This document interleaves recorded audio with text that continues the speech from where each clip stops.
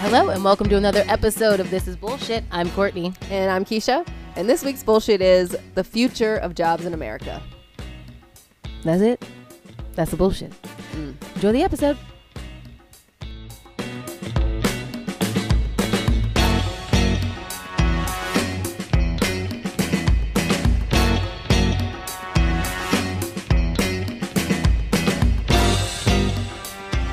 Okay, so here we are, September 2020. 8.4% unemployment rate. Woo! It's right after Labor Day, so the pandemic may or may not be raging. We won't know for 2 to 3 weeks. Oh my God. I think every day. I'm like, wow, this is weird. Like, this is weird. And then also every day I'm like, I never want to go back to fucking work. Whew.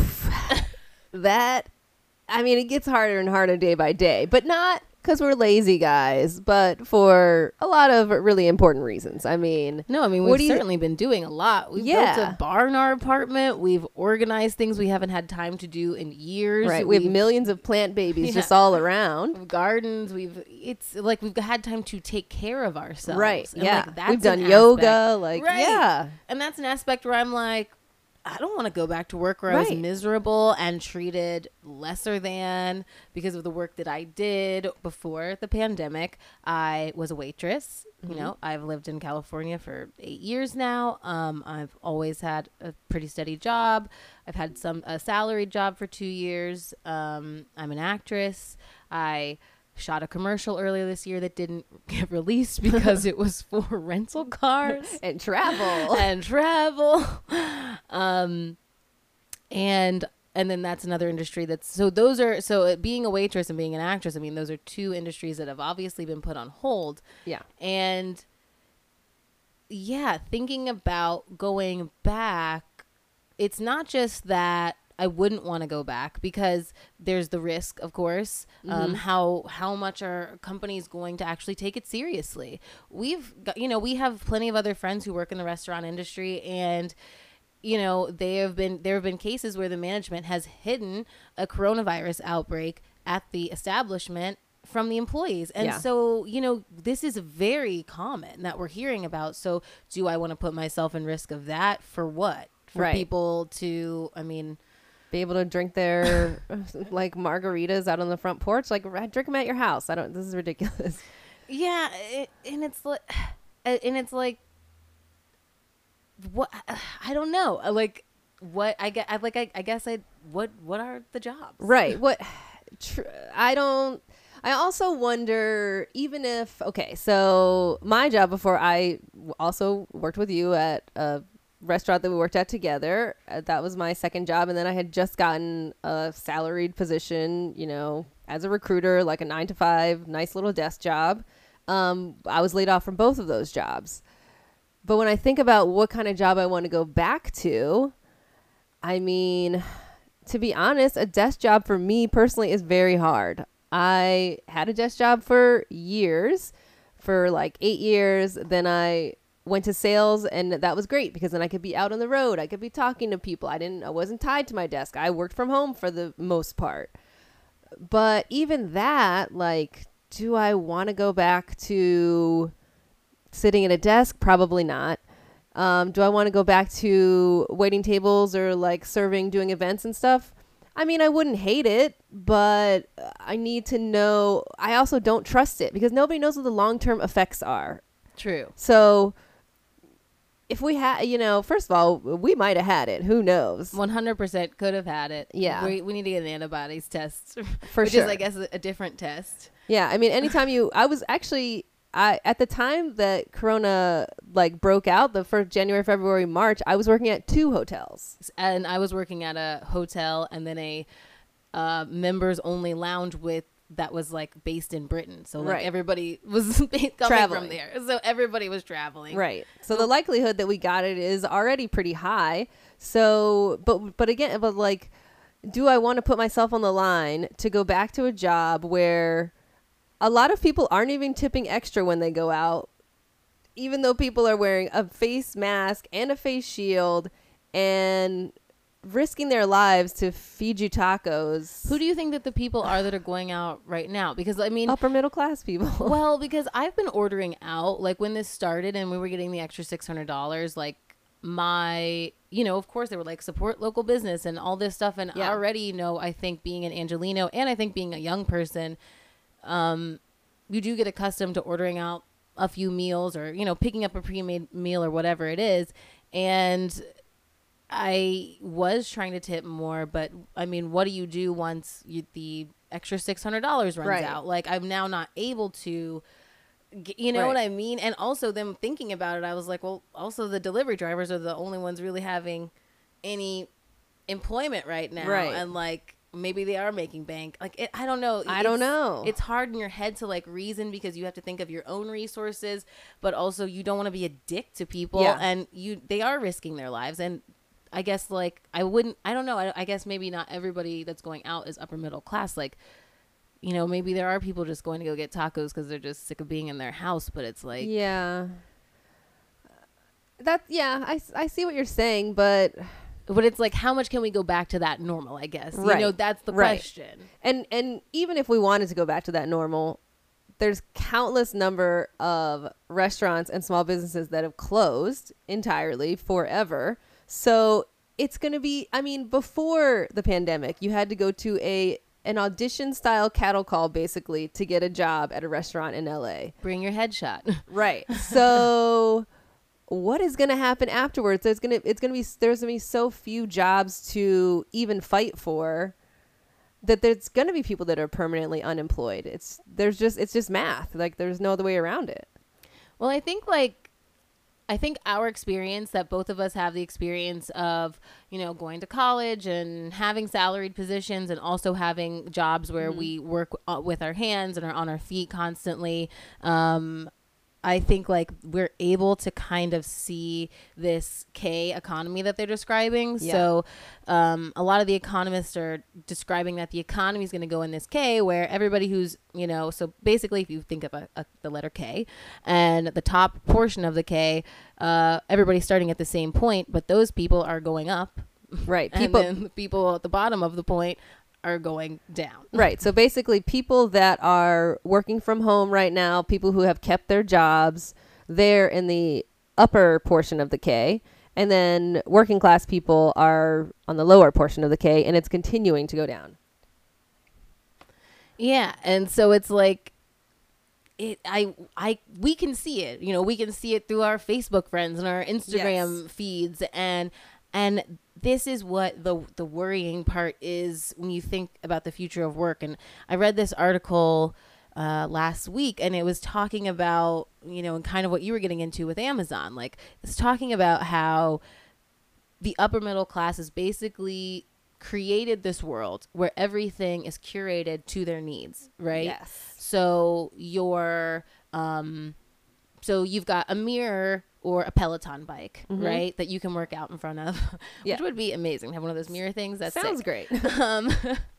And so you don't have to go to the gym. You obviously, you can do all of your work through Zoom and email and all of that. You don't have to go to a grocery store. You can get Prime delivered or whatever Instacart other, thing you want to do. Anything that you can tell your Alexa to order you something, it shows up at your door. You don't ever see a person.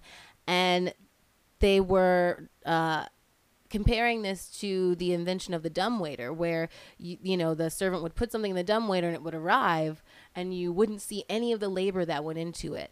And the thing that really is concerning about this, in which, I mean, yes, it's always going to be political, and which I think makes it political, is that I feel like the upper middle class is constantly being eroded of their empathy for working class, and they don't even see the division so much anymore. So like when we're talking about, like, we can't talk about the future of jobs and blame everything on Trump, because we got to be realistic about what jobs were like before.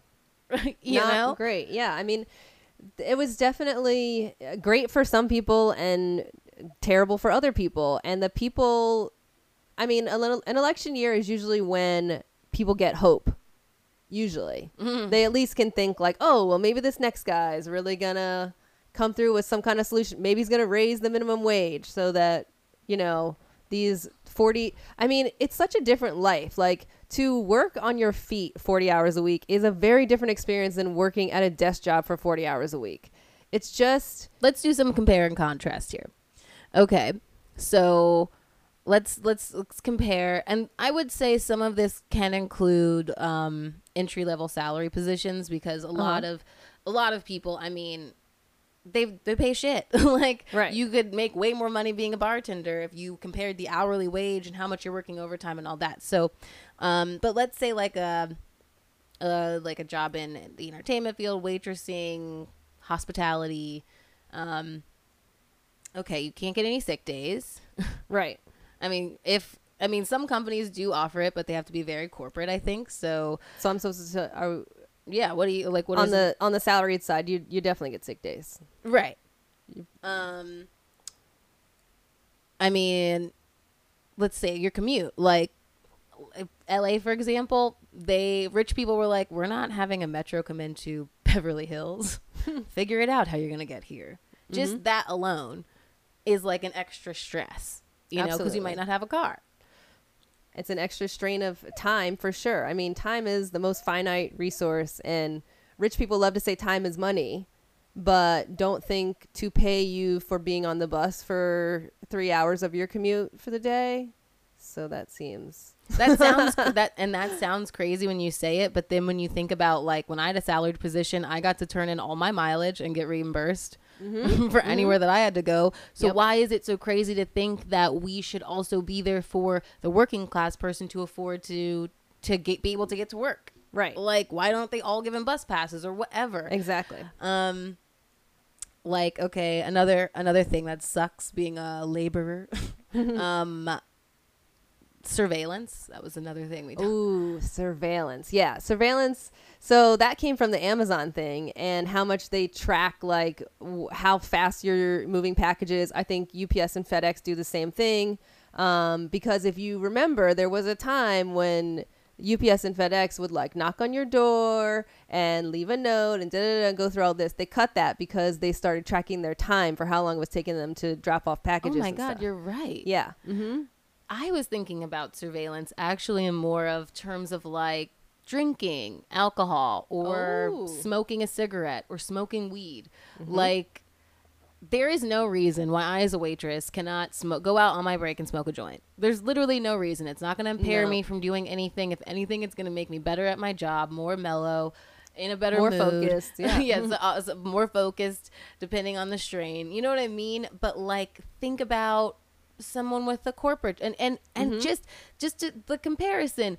Okay, but it's a totally completely fine thing to go take somebody out and get them drunk for a sales meeting or a lunch break. On your lunch break. Right.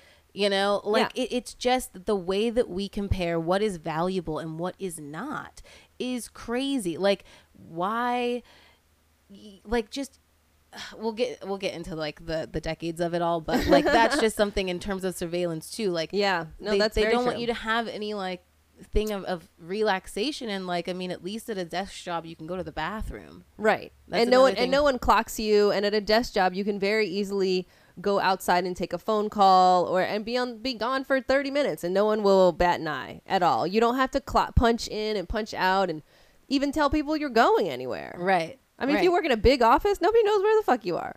Oh my God. Yeah. People, like, you could just, I worked in a small office and like, literally there were 4 of us.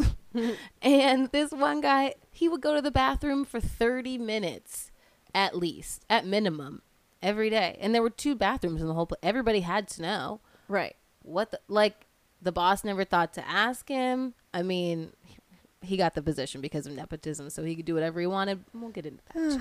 Another issue, but so another thing I'm thinking is uniforms.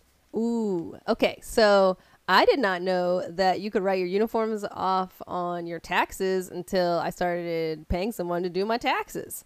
And he was like, "Oh, well, don't you have uniforms?" And I was like, "No, I have a desk job. Like, I don't have a uniform." And he's like, "But don't you have uniforms?" Wink, wink. And I'm like, "Oh, yeah, those suits yes, of course. Those are my uniforms. Of course. I mean, I have to look nice to do the job."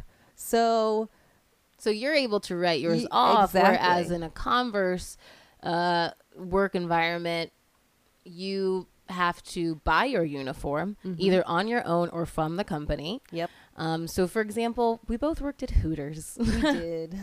And the craziest shit about Hooters was that they served fucking wings. That's all they did. That's all they were known for. Right. Wings with sauce. Sauce is a messy fucking thing. Guess what? We're wearing white tank tops. Not only that, pantyhose, which can rip on anything. Right. And guess what? If you ripped your pantyhose during a shift, you had to go to the machine, put in your money, and buy a new pair. Yep. If you got sauce on your uniform during a shift, you had to go pay the money and buy a new uniform. So not only was Hooters making money from you working, but they were also making money from their employees buying their merchandise. Ridiculous. I mean, these are little things that I think people don't realize that this is why you have to get outside of your bubble. This is why you need to know people who live differently than you do, because otherwise you would never even think of that as a problem. Like, oh, well, what's the big deal? You got to get a uniform. Like, no, like, I mean, if this, mega millionaire wants people to look a certain way and like do things a certain way, then let him pay for the uniform. Right. It's your brand. It's your company. Exactly. It's your idea. It doesn't make any sense. Oh my God. That one really pisses me off. That's a great one. Yeah. Tips. Well, tips is a tough one because it's kind of like overtime, right? Yeah. Like can be compared to overtime in a way. And I remember like I went from working, I was making like $15 an hour with this really chill, like weed job, trimming weed, and I could make my own hours, and it was great. And then once I became salaried, the expectation was to work far longer and be available at all times. And like just comparing how I was like, this is awful. But then also conversely, at least I had the stability of having that paycheck, but conversely, like making tips, they're not always consistent. So it's really just a damned if you do, damned if you don't. Yeah, tips is really tricky. I mean, it's interesting because in other countries, being a server is a career, like a normal career. You get health insurance, you get a wage. Like that's why they don't tip in other countries. And people get so confused here, but it's like, well, because they're treating their labor equally. Like, why is the server's time any less important than the guy who's sitting there reading his newspaper while the guy's serving him? I mean, people are equal. So, right. I mean, in theory. But tips is hard because you just because it's unreliable. That makes it really difficult. But it can be also a huge windfall for people because, you can, if you're good at your job, then you, in theory, will be rewarded for it. In theory. But in theory. Yeah, you're right. But there's no security in that. There's no security in it. I can't tell you how many times I waited on this one family that would on Hollywood Boulevard that would come in on Sunday. 10 of them ordered off the menu, whatever they want, like terribly rude, and would never tip me. And like to the point, like this is why people get depressed. Wait, but it was a 10 top and they didn't have an automatic. They just took away the automatic gratuity. Oh. I mean, any kind of protections that were there, like when I started the job, it was like any parties over 6, automatic gratuity. Right. Of course, right? And then for some reason, they like took off automatic gratuity, I feel like in California or something like that. I'm not really sure what happened. But that definitely affects what happens. But that was in California compared to, let's say, a state like Virginia, where the minimum wage was $2.35. Yep. And so if you didn't make any tips, you didn't make anything. I worked plenty a job, like when I was bartending and stuff back in DC, and like it was, you make $2.35, and like if you work a day, if you get stuck on a day bartending shift, why are you even there? Like, obviously you're not making any money, but you have to be there and you have no other option. And there's also no other way to move up to a nighttime shift unless you put your dues in and work the daytime shift. Totally. So, I mean, I don't know if we get rid of tips altogether or that's interesting. I mean, it's interesting. Yeah, I don't know. I think there is definitely, I think if we learned anything from the pandemic, there's definitely something to be said for security just in general, as far as your income goes. Yeah, definitely having that But I base. guess I think of it like, okay, I think about tips the same way I think of health insurance. So everyone's like, oh, well, if we have Medicare for all, then we won't be able to go to our same doctors or get our same level of care, whatever.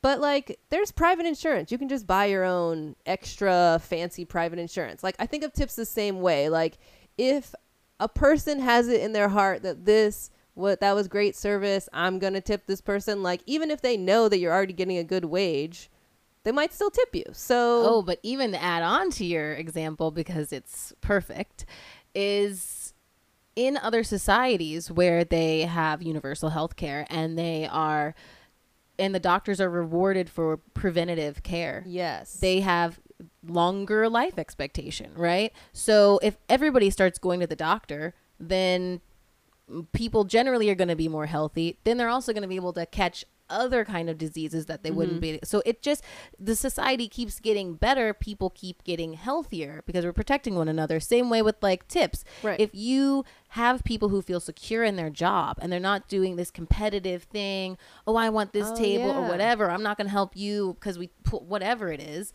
If you give people that sense of security, they're going to be happier at their job. Therefore, they're going to get better service. Therefore, everybody's experience is going to be better. And on and on. Like, Right. like, why don't we build upon the good? It's like, I don't get that mentality, but that's another story. that's yeah. another story. Okay, other things.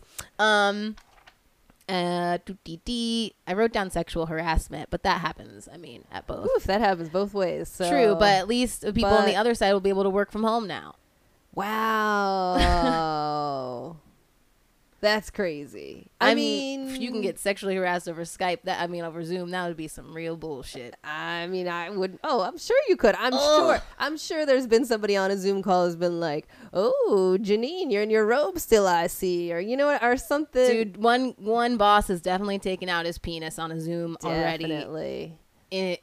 I feel so bad I'm so sorry Yeah. for that person. But overall, you're Probably more better. away And from the overall, harassment. you could avoid people, so that's a nice touch. True. So. Can't fully avoid people when you're in a kind of a job where you work together as a team. Right. Yeah. On your feet or with your hands. Okay. Other things, are like no pension and That's just never gonna happen. healthcare and things like that, which does happen at some corporate jobs. Yeah. And that's bad on both sides too. But I think like the things that I'm noticing from people who are in living on the other side and more stable situations is not a lot has changed. No.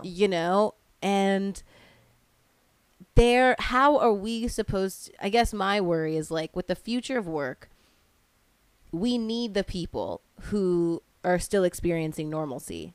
We need them to care about what's going on with the people who are working with their hands, with the laborers. Right. Yeah. Because they're the ones who will have the time to write the emails. They're the ones who will help us organize or push. They're the ones who can donate. Exactly. Yeah. Mm-hmm. So it's like, that's my worry is it's like, wow, the disconnect is becoming so large with the things being left at your door, with everything being catered to you, what TV show you think you're going to like, what music it's going to select for you, everything. You don't even have to think about other people at all. Right. They don't affect your experience. Oof, that dumbwaiter. That was a good analogy, the dumbwaiter, because you're right. The divide keeps. I don't know how you would stop that. Like, because we can't force people to come to the door because we're in a pandemic. So that's not going to help. But it's almost like the people that are in the positions of stability, like meaning people working from home, like in the middle class, they have to actively want to learn about what other people are going through. And that's like probably not going to happen. I just don't think they'll donate care. to something. I think maybe but I mean, okay, well, I tell you how it could happen if we all strike.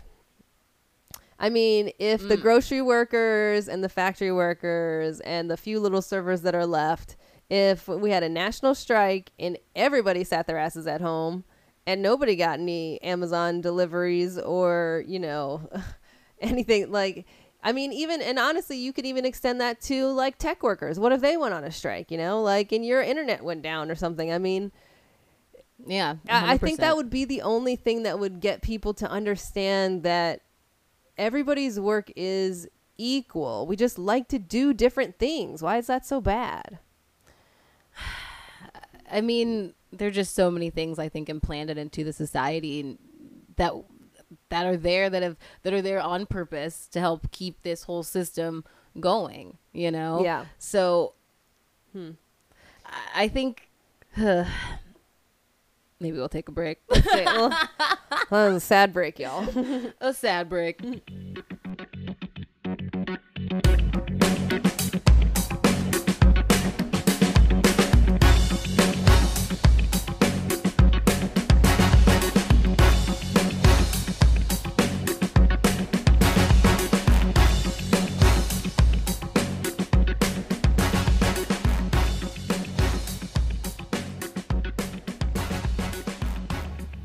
Okay, we're back. We're positive.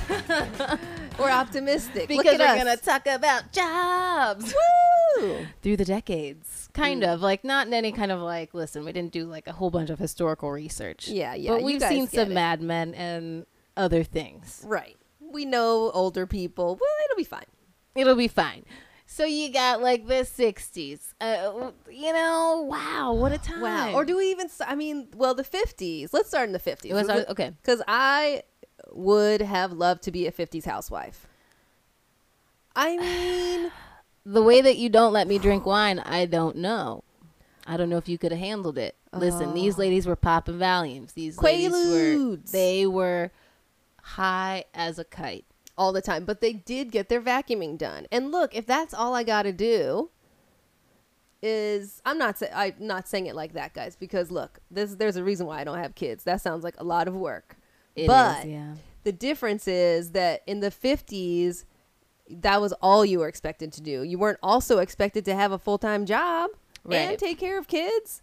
So I know that's, you know, it's just a time that feminists messed up and we got to move on. No, I'm just kidding. wow. I mean, they had Thanks a lot, late. Susan B. Anthony. Trying to win us our rights and stuff. Ugh. So yeah, let's, you know, the workforce where like, you know, women could kind of work. They could like kind of be secretaries. But they didn't have to, though. They also didn't have to. They right? were expected not to. So, But I mean, even going back to the 50s, like the reason that it was set up like that is because people were making enough money to support a family. one guy was making enough money to support his family at home and his family on the other side of the country, his pretend family. Think about the kind of idiots that you know. Mm-hmm, You know what I mean? Like, I don't know, like, and then think of them, like, it's hard for people, I think, sometimes to think about, like, boomers as, like, regular people. Because they are so aggrandized with, like, the greatest generation and all the things they've accomplished and, like, all this stuff, even though everything is totally deteriorating and they're leaving us with nothing. I think it's difficult to, like, because it's like, it's kind of like the thought you have, like, when you start realizing your parents are just humans. Yes. Yeah. And you're just like, and you think, like, oh, like, if I had a kid right now, or say you have a kid, if you're listening, you're like, oh, I have no idea what the fuck I'm doing. Right. And I'm just 30 something. Figuring it out. Right. Right. Right. And they were having kids when they were much younger. Yeah. And it's right. And it was definitely the start of, I would say maybe the 60s was probably the start of like serious nepotism. Because I think before that, there were no jobs to give your, you know, little Jimmy or whatever. But I think towards the 60s, it was like, oh, well, I feel like it was more the 80s, but I think it took like 20 years. I'm thinking back to my Mad Men days now, but I don't know.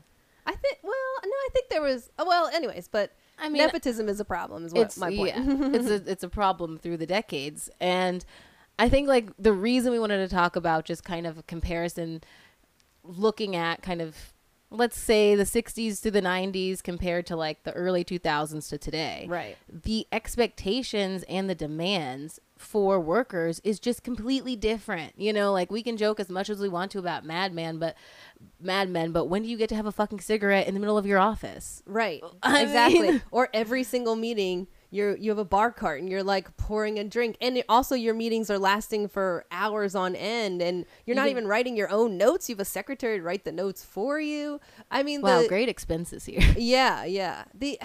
The expectations were completely different. I mean, people probably didn't have your home phone number, really. No, and the biggest At work? No. difference is that there were no cell phones. So, Yep. and I think, you know, maybe that's really, I think, like the biggest difference in what makes our parents not understand why work is so different and why it's so demanding and taxing and stressful. The fact that you have to be constantly and always available is crazy. Yeah, like people could have a different fucking family back in the day. We don't have that. No one would know. Nobody would fucking know. Yeah. I mean, We don't have any of that anonymity. I mean, and I can remember, I guess I pretty much always had a cell phone, you know, from the time I started working. So like 2002-ish, we had phones then, but we didn't have smartphones. We barely had Blackberries. So there was, even then, so this was even 2000s, I was, you know, not at the point of checking my email at home at all. I was not getting phone calls from my boss or anything, like not getting text messages from my boss. Yeah, like no, none of that was happening until, you know, like the mid 2000s, I guess. Like, but I mean, I used to remember riding around with sales reps that, like, old baby boomer sales reps that would be like, oh, in my day, you know, we had to look up where everything was on the map. And I'm like, okay.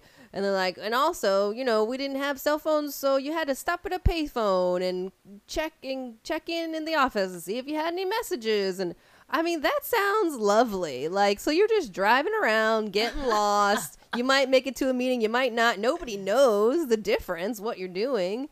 And then you might have to check in with your boss like once or twice during the day from a payphone. You could be anywhere. you like, could be doing anywhere. anything. Like, there was just, the level of accountability was nowhere near what we have now. No, and these people, once again, just to remind you, could afford to live their life. They could afford to buy a home. They could afford, people who were working 40 hours a week could afford to live. They could, for the most part, they could afford to just have one person in their household working. And that's really like the biggest fear is now is it's like we've already become accustomed through all of this, you know, just socialization to rely on our phone. And I mean, like you pointed out something great the other day about how we're creating all of this content. I mean, think about all the content we're creating for Instagram, for Facebook, for TikTok, whatever it is, for Twitter, to keep these things running. We don't get anything back in terms of for our like social capital, basically.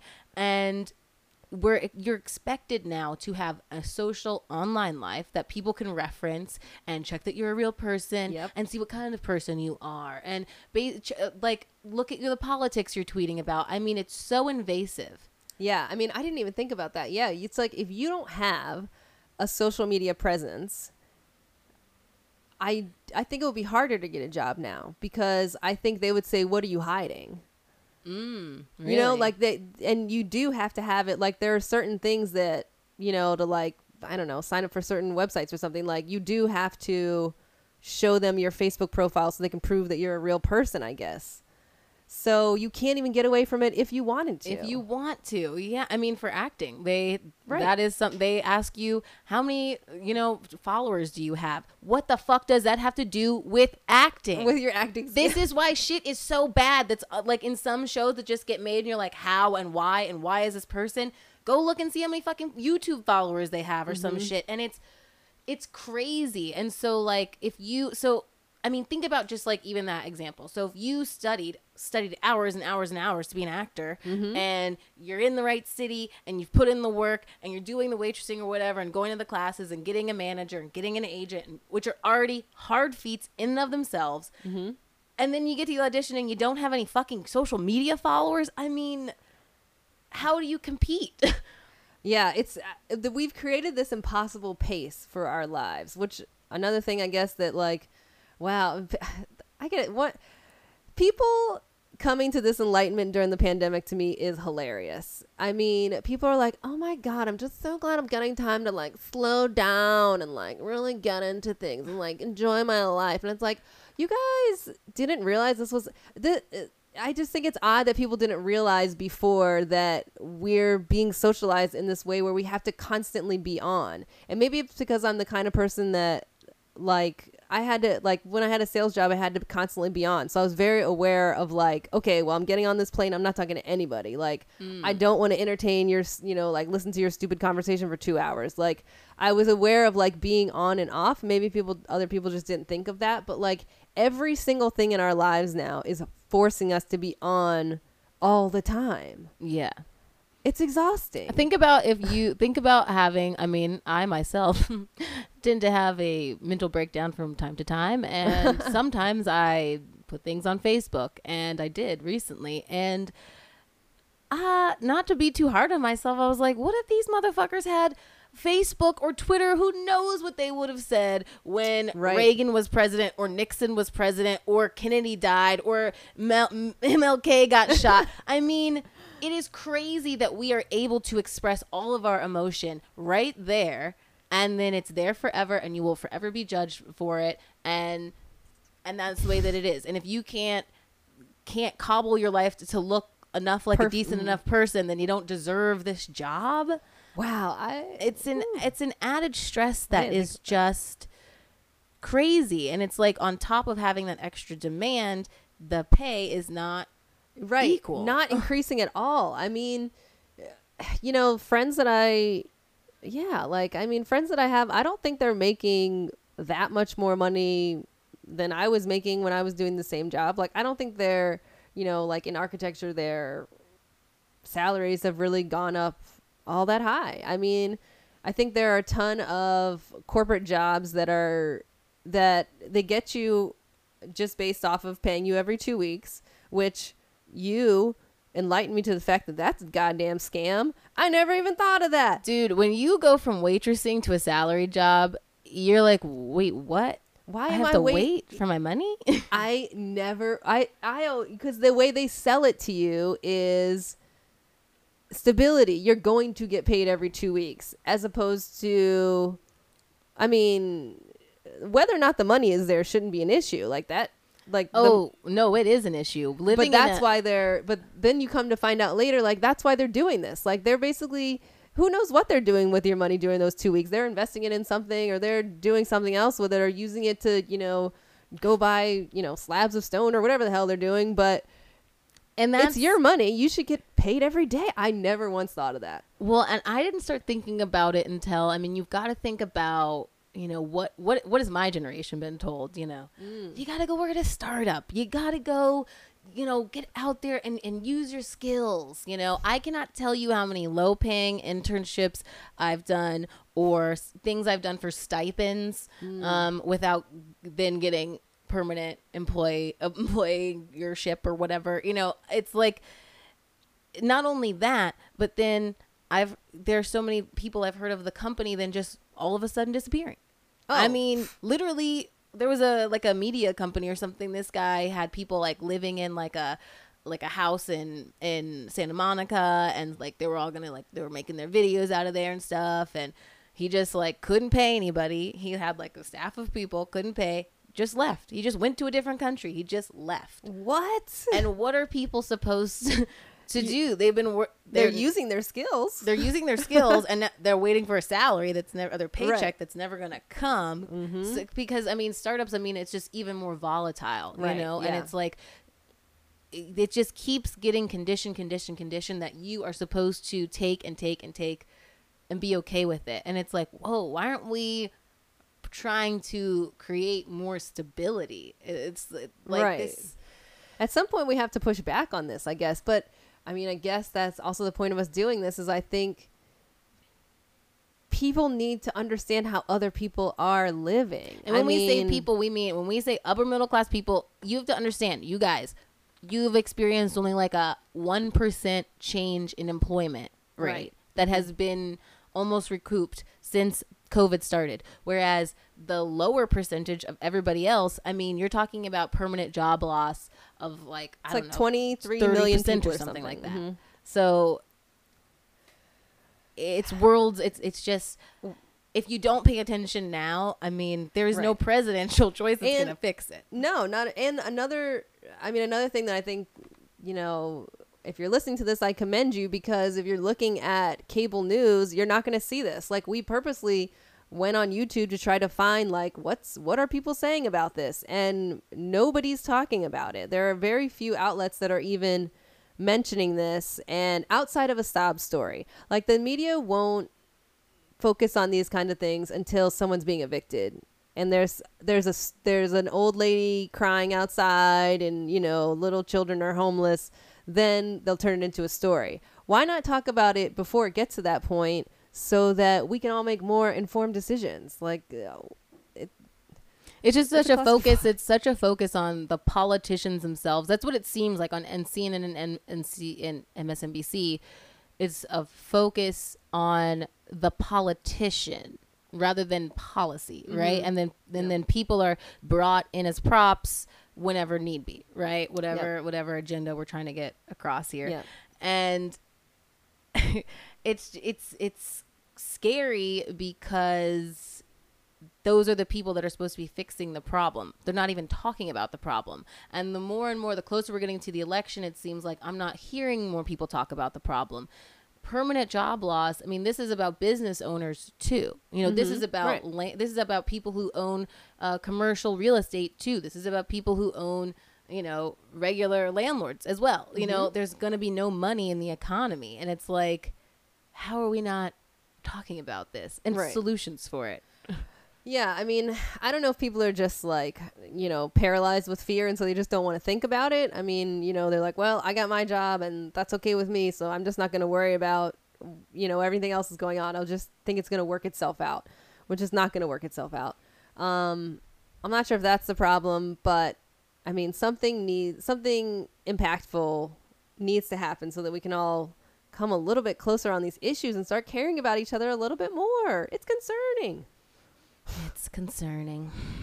I think it's going to be concerning when we, our big theory is we're going to indentured servitude. Ooh. That's where we're headed. And maybe that's why MSNBC and CNN viewers don't care. You guys might think we're crazy, but hear us out on this. So we live very close to, the hills. So, we've been out of jobs for 6 months now. We're not sure what kind of jobs are going to come back. And, we're good at pretty much everything we do. So if someone was like, hey, you know what? We could use a nanny and a maid. Would you guys be down? We'd be like, oh, yeah, sure. Why not? No problem. Also, now I won't pay you in money, but I will offer you my pool house to live in. Can we do like a trade kind of thing? And since there are no other jobs available, that sounds pretty nice. Right. And then all of a sudden we're indentured servants. I mean, it's just that it's not as crazy as it sounds. Like, I think there are going to be a lot of people working in exchange for a place to live. Definitely. And not money. And it's happening already with, schools and with the private pods that are being created to teach wealthier children. And so it's like we've got to pull the reins in here. And I think like one of the things we wanted to touch on, talking about, the employment through the decades, was nepotism. And because I think that is a big part of what has gotten us here. Wherever, I mean, nepotism is an issue that's honestly been an issue since the beginning of time. For sure. I mean, like the Bible is about God and his son. Like, okay, good point. You know what I mean? Yeah. Like, it's like, what if Jesus wasn't the right guy for the job? No, I'm just kidding. We'll never know. know. I will never know. You know, what if it was supposed to be Mary and she got overlooked? Oh, I mean, because she was a woman. Wow. Who knows? You know. Oh my gosh, my mind is blown. We won't know because nepotism really blinds people from seeing, I think, you know, good employees, people who are intelligent, people who are leaders. And like, I guess my theory on nepotism and why what I was thinking like more so the 80s is because the 80s, you know, introduced so much more of the greed element into the American culture. Yeah. And I feel like, you know, boomers, baby boomers, they, with the aggrandizement and ego, they see their children as an extension of only themselves. Not so much like, because if they wanted their children to succeed, you only need to give them the tools and then perhaps like make sure the world is inhabitable enough that they can see out that whatever vision it is that they make for themselves. But they wouldn't leave it to that. So that's why you've got, you know, people who end up in VP positions at corporations who've never worked a day in their fucking life. Right. Or, you know, you get the, you know, what's the girl from Full House, like fucking trying to say her kid's a rower and buy her way into USC or whatever. Right. Like, Yeah. that is happening because there's like that scarcity mentality. And so the more you want to get to the top, the more you want to make sure your family stays at the top. So you've got to make sure they get those positions. And so it really just picks away at this, you know, false idea of a meritocracy in America because you can't move up. Right. And the other thing that you mentioned about that I thought was interesting is maybe that's why American companies suck in some sense and don't make a lot of stuff, because you're not hiring the best person for the job. You're just hiring your son. How do you know that your son knows anything? You know your son's an idiot. Yeah, you knew he was an idiot before. I mean, come on. You had to pay somebody to get him into college. Like, you know he's an idiot. But you're still going to give him this job so that he's going to somehow improve your company and make things better.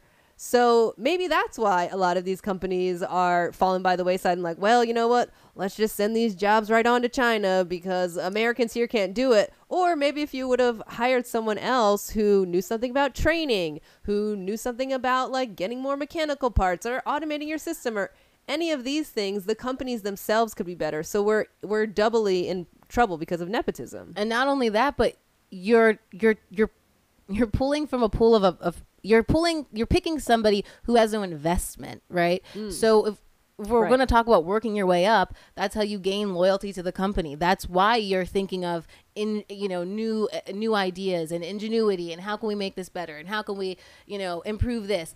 If you're just being handed the job, you just have to keep the ship afloat. That's it. Exactly. You have to meet a bare minimum to your stockholders or what have you to keep it going. And you can see it. I mean, just think, guys. Think of any boss that you've ever had. Like, I mean, it's very easy to see in any company where the nepotism is. And it's more of a problem than just like, oh, he got a better job than me. I mean, this is like causing us to be in a shambles here. But that's also created the great wealth disparity that we have, because now you're only keeping wealth in one family. Yep. And it's like, actually your stupid fucking son was supposed to fail and this person was supposed to get this job, and then maybe things would have balanced out a little bit, but now you're being a fucking asshole and only looking out for yourself, and America's failing because of it, because of that selfish mentality. And it's like, look at anything. We watch Siesta Key. This dude was handed a restaurant he didn't even want. His dad was just like, oh, yeah, I bought you this restaurant. I guess manage it, you know? Yeah. And hire your friend to help you manage it, I guess. Of course. And I'll give you guys a salary. Yeah. And I'll give you whatever money it's going to take to renovate the restaurant right up front, too. Not that you won't have to find any investors. You don't no. have to have a business plan. You don't have to have a vision. No. We'll talk about it one more time I'll give you the money, and it'll be great. No problem. It'll be something fun for you. It'll be fun for you. It'll be a fun side project for you. And Yes. it's a little pocket money. It's a little mail money. Right. Coming in every month. God only knows how many people were working at that restaurant and could have told you to put furniture outside and give it more curb appeal to And bring make people specialty drinks. I mean, Jesus, what? come on. Like, Okay, I say my worst example of nepotism. I mean, the salary. This is also the reason I fucking hate salary jobs and corporations and all this shit. But this was the nepotism here. So it was a weed job, and the boss hired already was an executive from Budweiser. So first of all, very high volume, cheap beer. Weed is a completely fucking different thing. A plant that has to grow. It has different strains, different kinds, different. Yeah. I mean, the lack of knowledge there. Just also that's like a classism thing, because he came from this level of a job. He is expected to then go to another industry and get the same level of job, of course, without any experience, without learning anything, without working your way up. So, because his boss had hired him at the Budweiser situation, he, wanted to do a solid for that guy's son and gave him a job at our company and hired him as a social media person, to which he got to go to Coachella for free. Mind you, I was, slaving away in a hot factory, the only person doing any production. And this guy's supposed to come back with pictures from Coachella representing our brand. Having people, showing it to people, getting good pictures. He says that there's no Wi-Fi service. And the problem with this is I was following this guy already on Instagram, as coworkers do. And he had a very kind of Instagram-y, famous-y girlfriend, and her sister's an actress, and they had plenty of pictures from Coachella, professional pictures that got up right then that weekend. But for some reason, when he came back, he didn't have any for the company. Did he lose his job? No, I will. What do you think? Do you think he lost it? I think you're going to tell me that he did not lose his job. I think I'm going to tell you that he just got moved over to a different field, which he once again had no experience. Oh, it's the same company though. Same company. They just were like, you know what? We'll just try you out a different thing, and we'll give this responsibility to the other girl who's working here. Right. Not even really a reprimand. No. Of course not. Okay. No. Yeah. And what do you know? If that company didn't, he moved from, R&D to sales, and you got to have some sales to keep a company afloat. And what do you know if they didn't have to shut it down? And it's just like, wouldn't it be great if they had hired someone who already worked in the weed industry, who had a passion for it, who knew about it, who could sell it because they loved the product, knew the product? I mean, wouldn't that make more sense? Hey, and it's infuriating. I mean, yeah, and people wonder why certain things fail. I mean, maybe you didn't hire the right people, and the right people don't always look like the right people. Exactly. And the last thing I will say about nepotism is, how crazy is it that we literally broke away from Great Britain, a monarchy, because we were like, nepotism is some straight up bullshit and we should be represented.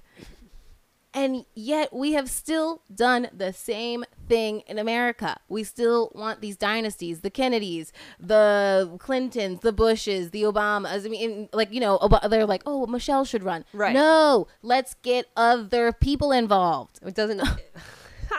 I mean, that's a great point. I mean, that's a very interesting point. We've definitely are following in the exact same footsteps. And it's interesting that it not only is political, but it also trails down into our economy as well.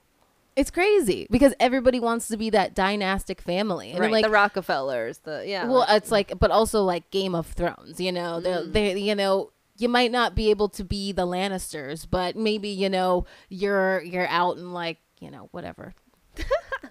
Dorne. Okay. Dorne. Is that what it, okay. Dorne. Yeah. That's the islandy one. Oh, Dorne. Yeah. Oh, I liked that one. I liked that one too. They were vicious as fuck. Yeah. And they were just out on their own in the nice weather. Ooh, I love it. Let's go to Dorne. Yeah, we can be Dorne people. But people are like, I'll be the ruling family of that. And it's like, no. Really what this all leads to is destruction, because all of that, like, what did Game of Thrones really come down to? Who was really fighting? The families. Right. Like, who fights the battles? The poor people in their towns. For the families. To what? Say, I own this, I own that, I own this. Why? We don't want to live in this bullshit. Like, we have to realize that we're not getting anything out of this. Exactly. And that's why, nepotism, just another thing with the employment through the decades, it's just been another hit that I think people don't take into account, and has really pushed a lot of really talented people, outside of maybe good industries, or, turn them off of even pursuing something, because they were like, well, I've been in this industry for 10 years now. And, this fucking white kid from, whatever, they just keep bringing in a new different one every 4 years or whatever. Right. So it's like, it's difficult.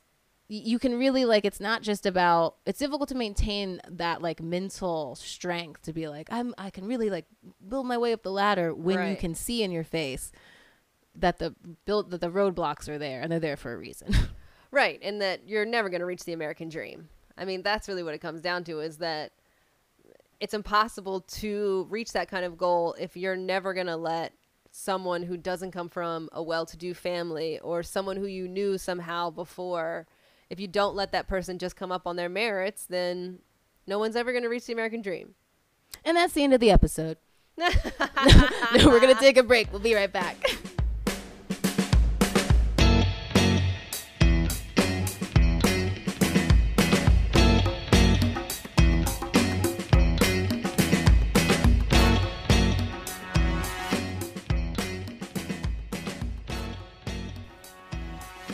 Okay, so you're probably thinking, yeah, you said a lot of stuff about jobs. Okay, jobs are not supposed to be fun. Okay, you know what? If you don't like it, why don't you just get a different job? Or, why don't you just quit? Or, you chose that job, so maybe don't complain about that job. Those are things. Thank you so much. Thank you. Oh, please stop. Those are things you might hear from a friend who maybe, like, doesn't understand the way other people live. Have you ever heard that, Keish? Yes, for sure. Definitely your parents will tell you that, like, well, you chose this profession, or you chose this job, or this and that. It's never the fault of the employer, which doesn't make any sense to me. So if I say to you, I don't make enough money, somehow that's my fault. I don't set the wages. I mean, if I say, I don't feel safe in my workplace because they don't have any safety stair treads going down to a kitchen, I should quit that job. How is that my fault? That doesn't make any sense to me. Well, you're complaining too much, you're too much. I think those questions are obviously coming from a place of just like a blind spot, an experience or whatever. Because how does poverty happen, right? Like it's cyclical. Right. You're stuck in it. That's why there are heroes' tales of rags to riches, and we love to celebrate those things, and there are stories about them, but they are also one in a million. Mm-hmm. And they're put there to continue to strive, and this shit job is just a shit job, and I'm gonna go past this job and get something better. And if I just keep my head down and I'm going to look for something else. But it's just like this focus on, this is just a step in my journey. For some reason they've made this whole, like, this buy into this, like, you gotta experience some shit. You gotta go through some shit. Why does going to work have to be this terrible situation where you're not being valued for your time and you can't pay your rent? Right. The fact is why is it a proud moment that we as a country most people have to have 2 to 3 jobs? Right. I mean, that's something that they don't talk about when they talk about the unemployment rates at all. I mean, they've completely left out the fact that a lot of people, us included, had 2 jobs or more before this pandemic started. So how is that an equitable society? How is that? But we're boasting about the unemployment rate, you Right, know? like what do these numbers, like, this is why we have to bring humanity into it, because it's like, what do these numbers really mean if people are still working 2 jobs? Really, I think it's more the economics. Like, I don't think that people, you can put up as many, virtue signaling, like theatrical puff pieces as you want, but clearly nothing has changed. I mean, look at where the minimum wage is. Right. I think what the pandemic has at least shown us is how much of our economy is consumer based. And if you have a consumer based economy, you have to have consumers. Right. Your consumers have to have money to consume with. And that has been, I think, revealed. Like, we obviously are not this country that has our own manufacturing or, Not anymore. or anything like that. Thanks, Joe Biden, for NAFTA. I think, like, it's exposed those things, and that's another reason why we're asking this question of, what is the future of jobs then? Because it was already everybody was already hanging on by a thread so much. Now we're talking about permanent job loss. So that affects your health care if you did get it. If you even had it. through your job. But not only that, then you're going to have automation, which they were going to move towards anyways. But they're going to be justified to move to it more quickly and more inhumanely because of the virus. Right. And I certainly haven't heard anyone talk about a policy that references automation outside of Andrew Yang. So do they know that we're all going to lose our jobs to automation and just not care? Or is that a blind spot in policy and they just don't even think it's going to be an issue? I mean, it's a problem either way, but... And this is what, this is, this is another highlight of, like, just why, like, being insular and the nepotism and stuff, like, even if, just the fact that these people don't have any outside experience, we working class people on the outside, we don't really have a lot of political experience. We are gaining more and more because we're able to more freely share information. And we're seeing more and more that these people are fucking idiots. They could have lied about their degrees. We've seen that. Yeah. They could have lied about their experiences. We've seen that. They don't come up with plans. They don't hire experts. They hire friends to be, their advisors. And I'm not talking about just the president. I'm talking about senators. I'm talking about all the people in their office. They are all supposed to be doing things to help their constituents, yet the country is further and further going more into disarray, and therefore they don't understand the policies that people need. And it's like, how is there that disconnect? I don't know. You said, I remember when we were walking, we were on our nice little walk yesterday, and we were talking about American ingenuity. Like, other countries are trying so many different interesting tactics to just, like, get through the pandemic, to get people back to work, to different ways of delivering and doing things, or, getting kids to school, anything. But America hasn't tried. Like, what new thing have we tried? And that's why when you say, like, the thing about politicians, I think they are not qualified for this job. And I think that they do not understand what is coming. Right. I really, that has to be the answer. Or they're doing it on purpose, I guess. But well, but what would be the downside for them? Because let's say that, delivery does go completely automated and everything is, like, by drone. They can't see the downside of that. I mean, but I guess the economics of it is America is basically a tourism like attraction, and we have industries that rely on tourism and consumerism, and the more and more that you let American cities not have clean drinking water and have homeless people and have typhoid outbreaks and have, violence in the streets or, gun violence, which we were experiencing so many shootings before the lockdown. Right. I mean, people do not want to visit here. It doesn't seem safe. What is there to even see? People, I mean, there are many, many parts of America that look like a third world country. And so I guess economically, if they can't maintain, I mean, a lot of them could live on the money that they have forever. Right. Yeah. But not everybody in the upper middle class. So no, but that comes back to the American dream, though. They feel like, I mean, well, and which it is playing out because the K-shaped recovery or whatever, like the people on the top are getting better. Their stocks are doing great. But if they just keep letting it go down, I don't think they can see the forest for the trees, though. Like, I think, like, they're not thinking any further into the future. Like, it's like when you have money, you don't think about money, I guess. You know what I mean? Like, you're not worried about where your next dollar is coming from. So you don't think ahead. You're just like, oh, well, it'll just be there. But when you're poor, when you're broke, you're like, oh, shit, how am I going to pay for my phone bill next month or whatever? But look at how quickly people in the hills got scared about protesters going up into the hills. Oh, very I mean, scared. it took like one protest going through Beverly Hills and they were like, oh my God, they're going to come up in the hills next. Right. And, putting the Black Lives Matter signs on their house and all these kind of things. It took them 2 seconds. So why can they not see that the more social unrest that there is, the more chaos they're inviting into their own lives? I mean, even if you're just looking at it from a selfish personal perspective, right. Like, don't you want to keep the poors away from you? Like,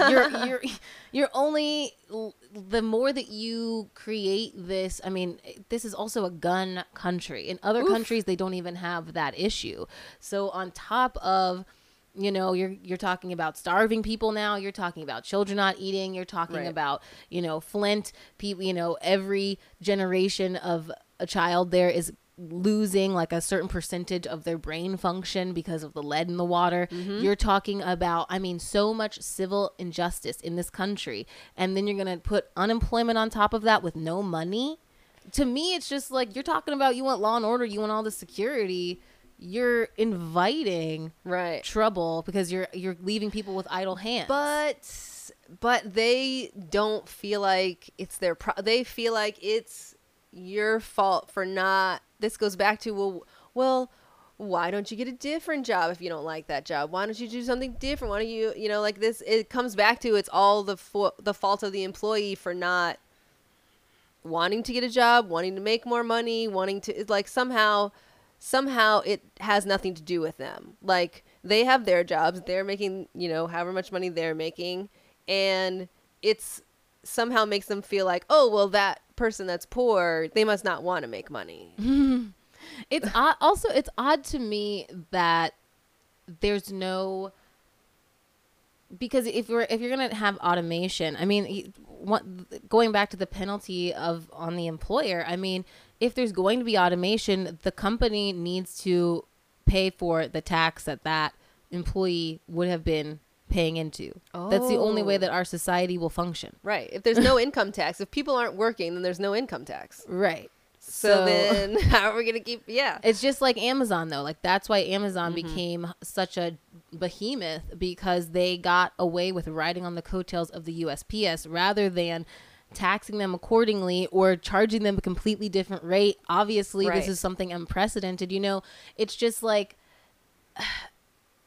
that. Like, the fact that nobody's talking about that, it's like that will make society as a whole deteriorate. Like, then what restaurants are you going to be going to? Is everybody going to be living in their bunkers at that point? I guess. Whew.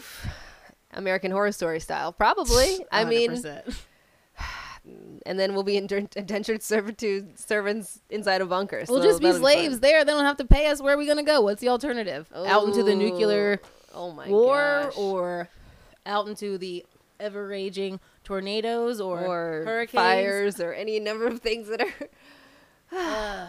That's a scary and good point. Like, I don't think this is the scary part about the future. Unlike 2008, Mm-hmm. the gig economy was something that was at least able to help kind of cushion, to cushion that blow and to help people get back on their feet. Right. And those times, the reason the gig economy started, I thought, was so people could have extra gigs and like side jobs, basically. Not so that could be your full-time thing that you're relying on, the only job that you have that has no benefits, doesn't have to give you any specific number of hours. I mean, isn't liable for you in any way whatsoever. But that's how it started, because people, were cutting back hours. People were losing their jobs. Mm-hmm. People lost their homes. So, if you could get a salaried job, you're probably getting it at a lowered salary. So you're taking a price cut there. And so then they were taking a gig work to make ends meet. And then obviously employers, just like the way the fucking Pentagon does. The Pentagon could have, why do we have so much contract work with the Pentagon? I don't understand why. Like, we can't have our own American workers make pencils that the military needs to use, or their uniforms, or like we used to make our own shit during World War II. Like, where did Rosie the Riveter come from? Right. Like, it wasn't a contracted out thing where we paid 300% more. Right. For the and same. Also the middleman who is setting up these contracts, which in DC there's plenty of people like that I know. They're just, oh yeah, I just do government contracts. Like, what? So many fucking assholes. I mean, so many. Our country has become almost solely built on middlemen at this point. And like, that's we the don't make issue. anything. We don't create very much. I mean, unless it's tech based, I guess we're doing well with that. But honestly, I think China and Japan are doing just as good with tech stuff. It's just that we don't know about. We just don't know as much about it. I mean, look at TikTok. That wasn't American. And that took off. I mean, the middleman mentality is ruining this country, and unfortunately they are now the ones with the power and the money, so they are going to go forward and set what the future of the work is going to look like. And that is really what the scary part is, because they're so out of touch with how people were living before this. And I just I think the lack of the deterioration of empathy throughout the past decade, I just think it's gonna be inhumane what they're going to ask people to do next. For sure. I think that people are gonna be, just think of this in terms of like a health crisis. There will definitely, it is a health crisis. Yeah, but I guarantee you there's got to be people that are doing this now, but it's going to get worse. You get evicted from your house, but you still have your car. You have a car, you can have a job because you can deliver food or whatever. So people are going to be living in their cars, but also delivering you food from that car. Oh my God. That's legit. They're probably delivery people now who are living in their cars, realistically. Right. And so, Yeah. Totally. So then that's another health crisis. So now we have another God. pandemic on our hands or whatever, because, I mean, I hope that, oh my God, that just made my brain explode. The future of work is not looking good. But I mean, if things are automated, they're only going to be, again, there's going to be such a huge scarcity of jobs. And I don't think people I feel like politicians keep saying that they're going to create all these green jobs and like create all these new things. Like, if it did not happen under Obama, I don't understand how it's going to happen now all of a sudden. Right, because McConnell will still have hold of the Senate, I believe. Well, it depends on what happens in But September, I don't see any great ideas. I don't see any great, realistically, the biggest great idea that came out of the last time they're like, oh, we're going to do green jobs was like, we're going to teach all of the coal miners how to build windmills or wind turbines. Okay, well then what happens after that? Like, you build them, you do a little maintenance. Now what? Like, we're done. There hasn't been any innovation outside of working on a computer, and everyone can't be working on a computer. Just can't be like, but they also haven't come out and said, you know what? Maybe we were wrong about everybody going to college. There's a shortage of plumbers. We're gonna, send whoever wants to go to plumbing school for, there for free or whatever, so that we can. They haven't come up with any ideas whatsoever to save us. I mean, Bernie Sanders did. Well, no, none at all. And like, this is really like what's frightening is, if you're paying attention to politics, Joe Biden has been saying his entire campaign that nothing will fundamentally change. Right. And you can see it from comparing articles from 2019 when he wasn't even suspected to win. It's actually very interesting if you go back and look at articles about Joe Biden on MSNBC or CNN or from the Washington Post, New York Times, any of them, the liberal ones, they had no problem pointing out his flaws because they did not think he would win. And now everything has like a positive spin on it. And the alarming thing about Joe Biden from what Wall Street insiders have been saying, because they will surely be on his cabinet, is that basically all this talk that he's talking about with, healthcare and expanding that, it's just lip service to the Elizabeth Warren types, so that they'll be appeased. Mm-hmm. And you have to listen to those people. Like, there were articles like 2 months ago about people who were possibly going to be on his cabinet. He has phone calls with these people. He has special phone calls with them, and he reassures them that they will be okay. And the thing that blew my mind was Keisha told me yesterday, like, Wall Street people are not economists. Like, yeah, they are not. They're gamblers. They're fucking coked up gamblers who are psychopaths willing to make huge bets with other people's fucking money. It's crazy. And they are dictating what Joe Biden is going to decide about the future of healthcare. Do you understand? Wall Street, you look it up. Look, there's so many articles. Once he picked Kamala Harris, Wall Street was at ease. Wall Street was elated. They would never have let him pick Elizabeth Warren, even though she's a fake progressive. They would have never let him even signal that they were okay with that.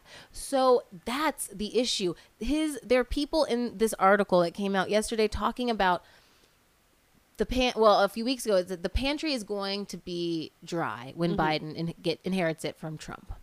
Right. He's already making an excuse to tell you as a working class person who is doing everything you can, who has lost your jobs by no fault of your own, when we need a UBI because of the way that they have decimated working class jobs, we don't produce anything here. Your job's never coming back. The government has to give you some sort of safety net. Joe Biden, he has advisors. He has people in his cabinet that are saying, oh, the pantry's going to be dry. Like, we can't raise that deficit. Right. And he's going to blame it all on Trump. He's going to say, oh, see, Trump spent all the money, so sorry about the Social Security you've been paying into since you were 17, I guess. Just whatever. I mean, that's been his life, his career long goal has been to cut Social Security, and he'll get it one fucking way or another, apparently. I mean, this guy is relentless. I guess so, but I can't understand what their end game is, though, because if everyone's, this is even going to be even if you make a decent salary, it's still going to be a problem for you. You're still, what about, don't you worry where your taxes are going? You're still paying a lot of taxes. All they would have to do, like, this deficit thing is bullshit. All they would have to do is raise the taxes on the wealthy and big companies like Amazon, Walmart, Netflix. I don't know how many more times we have to see like documentaries on fucking Netflix and YouTube or whatever where they're saying, yeah, these people just don't pay their taxes. The conditions here are untenable. Like, how much more of this can we watch? Like, and you're telling me politicians don't have access to this shit? They don't get ideas and they say, maybe we should fix this. Like, this is crazy. Yeah, I think we need to have, what's that show where the boss like goes undercover? Yeah. I think every politician needs to do an Undercover Boss episode because they have no fucking clue what's going on. I mean, every politician should just step the fuck aside and let somebody else take their position. I like that idea too. I mean, I'm sorry, but go Undercover Boss. I mean, that could be a thing. Yeah. I mean, heartwarming, but hopefully it would teach them in the movies it works. It teaches them a lesson and they have a change of heart and then they do nice things for people. You're saying no, that's not gonna. Okay. No. I don't want to dash your dreams. I don't. Gosh, there's no way. There's going to be no way for us to get out of this then. I mean, because they're certainly not going to all of a sudden start realizing that, oh, if we let all of the jobs go to robots, then people not only are going to be broke, but they're also going to be fat because they won't have anything to do and they'll just be sitting around all day. So then we'll have an even worse obesity crisis, which will then also make a problem for diabetes. And I mean, the domino effect of any number of these things going off the rails. But I bet you there's somebody in their Zoom meeting right now, like, listen, the American market is dead.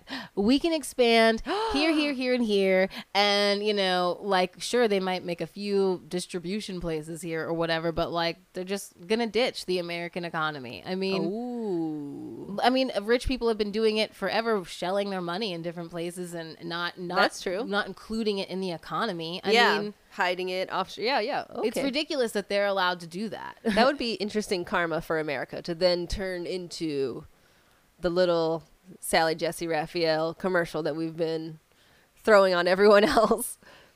I hope somebody from Canada or Britain or something adopts Africa me. comes and yes, please come adopt me. Make me some food. Yeah, I'll go to Africa. Let's go. Let's go. I mean, what else can we do here? Can't breathe. Can't. I mean, can't even make a decent salary. Even with 2 jobs, the idea that anyone has to have 2 jobs is insane. Like, how do you not just think to yourself, like, like, why should anyone have to have 2 jobs? We already work too much. We already work more than any other country. I mean, we get less vacation days. People are afraid to call in sick. Oh, and that's a huge thing, you know, I mean, just all around. But the way that we treat workers and healthcare and taking care of yourself, like just in America, like, you know, another reason why I link this to the 80s is I think of like the ski movie with like the bully, like on the ski slope, like they make fun of you for having any kind of weakness, you know, like remember in Back to the Future, it was like McFly or Chicken McFly or whatever. And it's like, I feel like that kind of whole macho culture that was also brought in, what in a way has like also made people put on a tough face as well. Right. It's like macho and recklessness. Yeah, exactly. It's like, who are we helping here if you don't call in sick to work? You're going to make everybody fucking else sick, you idiot. Like, to me, you're just like, what? Why are you doing this? Why are you bullying me for saying I'm sick? Yeah, exactly. It doesn't. You get penalized for saying you're sick, which makes no sense because people have gotten sick. I mean, how do you think COVID has been spreading? I mean, from people not feeling like they have the ability to stay home. I mean, it's odd because they can't afford it, you know? Right. I mean, well, especially if you work a salaried job and you call in sick, you're looked down on. You might not lose any money because of it, but if you work an hourly job, you know, you might need that $150 for the day or whatever. So you can't necessarily just call out, you know? But also if you work a salaried job, you don't want to cut in your vacation days because we only get like 10 or whatever, 12, and you've already paid for your trip, the little place you can go. I mean, it's just like a crazy trap that they've got us in. Oh, there was a tweet I wanted to read actually that I think sums up kind of like where we are with jobs in America. This is from a guy on Twitter named @WalkerBragman. And it says millennials, but I think it's gonna kind of more widely affect other generations, of course. So He said, millennials are effectively a generation of serfs, trapped in debt, virtually no upward mobility, almost no property ownership, healthcare insecure, with no hope of retirement. But hey, we've got technology. So I guess it all evens out, right?